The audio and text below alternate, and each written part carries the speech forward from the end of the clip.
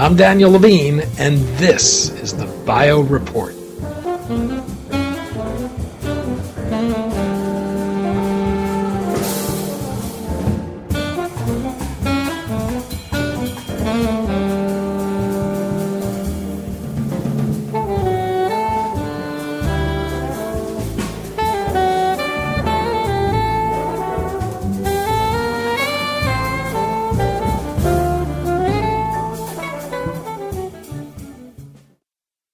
There's no shortage of data created in the world of healthcare, but harnessing it to improve care and reduce cost remains a challenge.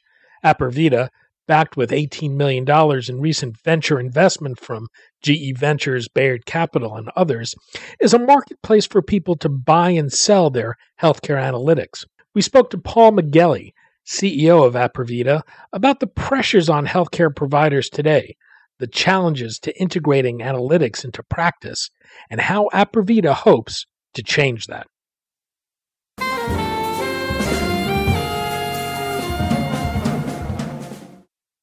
Paul, thanks for joining us. Pleasure to be here.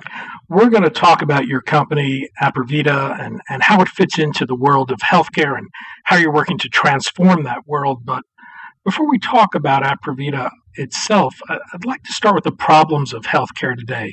We're seeing a big movement from paper records to electronic health records, which opens up a lot of possibilities, but we're still in a world where there's a lot of data being captured, but there's a gap in turning that into actionable information. Where would you say we are in that process? Very good point. I think we're very yet early in that process. So I describe it as healthcare entering the computable era. We're beginning now through the efforts of digitization, as you say, to begin to see most of our medical information available in some form that can be processed in some way. But that gap exists, and it'll probably yet be another 10-year transformation for full use. But we're in the beginning of it, which is the important thing, putting that data to work. Well, there's growing pressure on healthcare providers, largely through healthcare reform, to not only improve care, but to cut cost. And part of healthcare reform with the advent of accountable care organizations is tying pay to performance. Other regulation makes hospitals bear the cost of certain things like readmissions or problems that arise on their watch.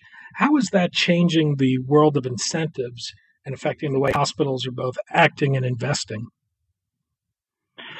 Super question. I think for the first time, as we link pay to performance, people are beginning to measure their effectiveness as an organization. I think in the past, many other industries for many years have measured systematically their performance. And I think one of the most fundamental changes is people are beginning to understand that measurement of performance is part of the delivery of healthcare, and understanding just not how we're doing from a process perspective, but from an outcomes, a patient outcomes perspective, is essential to understanding the value that we're creating, or not creating, as the case may be, in healthcare. And so as the incentives change, they begin to drive institutions to begin to put to work, as we talked about a moment ago, the data that that they're beginning to generate and now have. So without putting that to work, you really can't begin that process of measuring your performance, baselining it against others, figuring out where you need to improve, and then ultimately, when you do make changes, does it improve the outcomes? And so that linkage from the objective that you're trying to fulfill to actually being able to measure it and then deliver on it reliably is the key change. Well, there is a lot of efforts today to harness what people are calling big data, applying computer analysis to determine best practices or finding early warning signs that would allow for early interventions and avoid costly medical problems. So if I can correlate something like waist circumference with A1C levels and weight, I can tell who's likely to develop diabetes in the next 6 months and get them to begin dieting or exercising, maybe using metformin. To what extent are we seeing this use of algorithms integrated into practice today? And what are the limits to seeing greater use of that? Is it a matter of understanding the data itself or being able to analyze it? We're beginning to, The first problem, I think, is practical and indeed pragmatic, which is I think we're seeing challenges yet today with integrating the data and making it available across institutions, because to deliver the kind of effective care that you're talking about in the consumer's interest, they visit many different healthcare institutions. And so the ability to have access to that data wherever a patient travels in the care process is absolutely a first prerequisite. It's key to being able to deliver on that promise.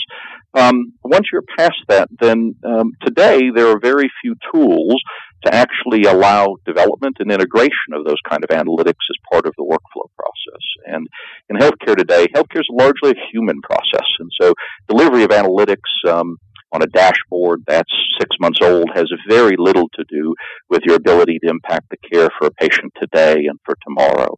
And so the ability to deliver the kind of support, analytic support, that physicians and clinicians and others involved in the healthcare system need in real time, when they need it, and only the information that they need to support the part of the process that they're executing is really key. And so we've got some way to go there yet to make that sort of computing available and the tools to develop those sort of analytics available.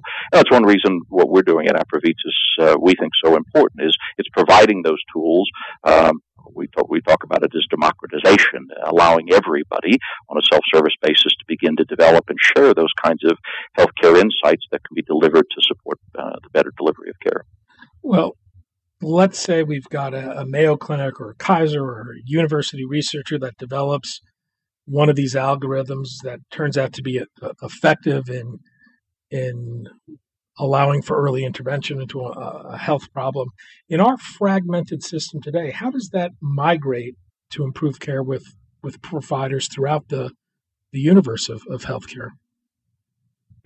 So, the problem you're touching on is the one I think we recognized some time ago.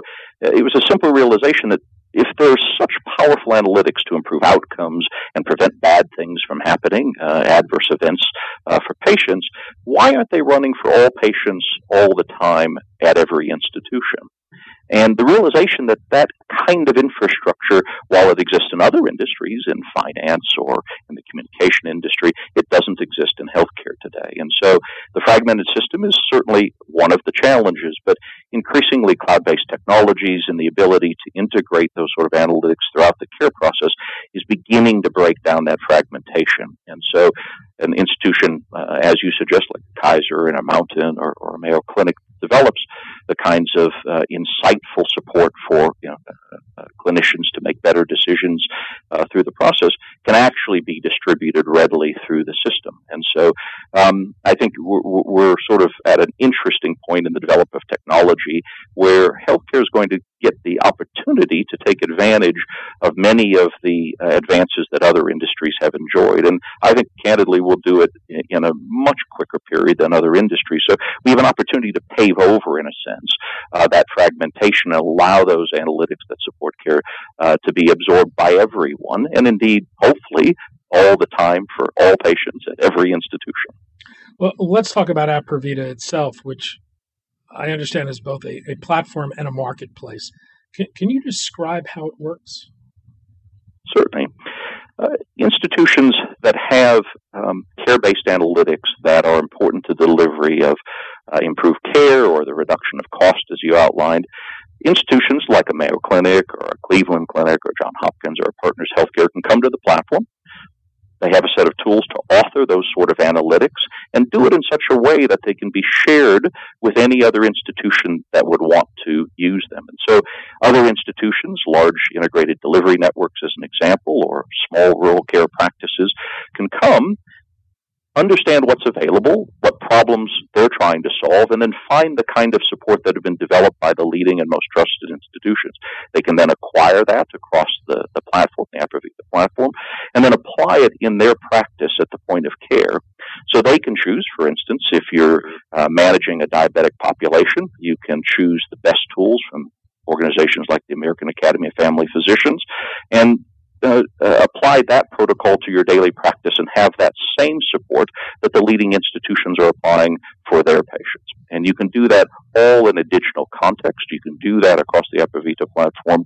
Today, we believe, given what's available in the marketplace today to do that, at about a tenth of the cost and about 100th of the time that it takes using any traditional classic approach that exists.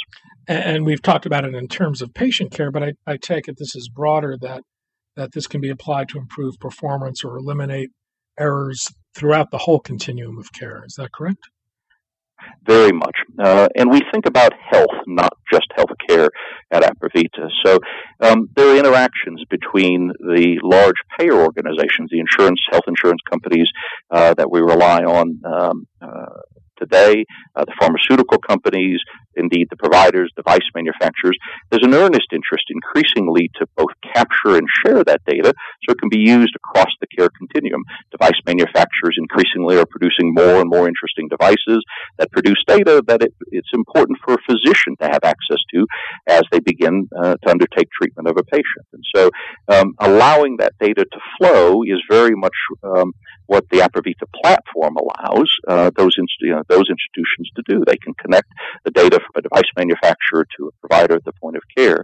A pharmaceutical company, for instance, can build a set of analytics or algorithms to surveil or understand the performance of their drugs. What's the efficacy of my prescription product? What's the adverse events associated with that? They can write those analytics and allow them to be run so that they can understand the performance of their products or their competitors' products. So across the entire care continuum, we think this idea of integrating data and integrating analytics is quite key to the overall health system. And as far as the business model goes, is this a subscription-based product? It's a subscription-based product for the platform. So the more that you use it, the more analytics that you run, the price will scale based on the amount that you consume. And the content from the leading institutions, the institutions that make those available, like a Mayo Clinic, can decide how they want to price that. And then the analytics themselves are on a subscription basis. So an organization can then choose what suites they want. And the originating institution, like a Mayo Clinic, will get a share of that revenue for creating and maintaining that important health analytics. And if I'm a subscriber and there are all these algorithms to choose from, how do I know which ones work? Is anything done to validate an algorithm? It's a very good question. And I think trust is absolutely key. So we're not in a marketplace where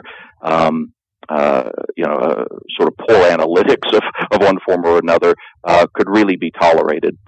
And so an important part of the Apervita process is to ensure that the analytics that are published are evidence-based and that they have a high standard of quality associated with them. So we provide a curation process to allow authors to declare and for others to be able to see the quality of their evidence associated with their work. So as a subscriber, when you're looking at analytics, you'll be able to judge the relative quality of the different types of analytics in the marketplace. And then over time, as more institutions actually use those analytics, our platform is able to allow the authors and the subscribers to collect new data about the performance. So you'll actually be able to see its performance across a larger and larger population. You recently completed an $18 million venture round. What's that money going to be used to do? So an important piece of that is to extend our community. So we think about the Apervita community as including those institutions and a broad variety that want to bring analytic content to the marketplace. And obviously the subscribers, the consumers that want to apply it in practice. And so a substantial amount of that investment is to grow that community and to facilitate their engagement. It's important in many of these clinical areas that the originating authors and the people that consume and apply it can collaborate to advance healthcare further. And so a big piece of our community is designed to enable those organizations to engage for the betterment of care. Well, as you roll out the platform, what do you see as the biggest challenge of getting practitioners to apply what's been learned elsewhere? Is it a matter of knowledge, of access, of ability, or is it just overcoming the inertia of habit? The first is practical, and we've sort of spoken to it, which is, that I think today we still have a perception that data integration in healthcare is a very hard venture, and I think we're finding day to day that's getting easier, and so it's overcoming first just the perception that providing these sorts of analytics is actually easy at the point of care. Turns out it actually is. The technology barriers for that are falling really rather quickly. And the second then is the one I think you spoke to very early on. It's simply the bandwidth of institutions. As a healthcare system, we're going through a tremendous number of transformations at the same time. So we have priorities to coordinate care across the continuum. We have priorities to make sure that our organizations are performing against basic safety and quality measures. And so, not to mention the deployment of EHR systems and consolidation and the other more macro sort of transformations that the healthcare system is undertaking. And so the ability to systematically begin to build analytics into the care process for improvement is yet another objective. And so that's really a practical priority. As institutions have more objectives, performance-based objectives they need to meet, it really becomes a necessity. And we're finding most organizations recognizing they need an architecture to do that, so one that will support the delivery of many analytics, just not one or two, because that simply is not scalable for them. We believe, in a sense, most institutions will need to solve somewhere around 10,000 problems systematically as part of their care delivery process in the next 5 years, and every one of those are going to be supported by one or more analytics. And so if you need to begin the journey now to build those large number of analytics into your enterprise architecture, and that's one of the things that we think we can help quite uniquely with at Apervita as a platform to support many of those analytics. But that transformation is underway. Most of the challenges are practical. Paul Magelli, CEO of Apervita. Paul, thanks so much for your time today. Thank you. Enjoyed being here.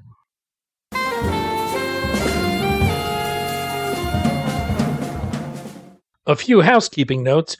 Over on our sister podcast, Rarecast, tune in to hear Andrew Su, Associate Professor in the Department of Molecular and Experimental Medicine at the Scripps Research Institute, discuss enlisting the public in an effort to keep researchers up to date on rare disease research through his crowdsourcing effort, Mark to Cure.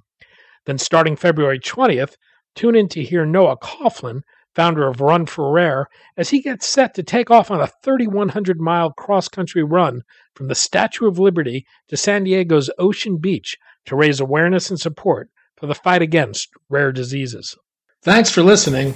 The Bio Report is a production of the Levine Media Group. To automatically download this podcast each week, subscribe to our RSS feed or through iTunes or other podcast manager. To join our mailing list, go to levinemediagroup.com. We'd love to hear from you.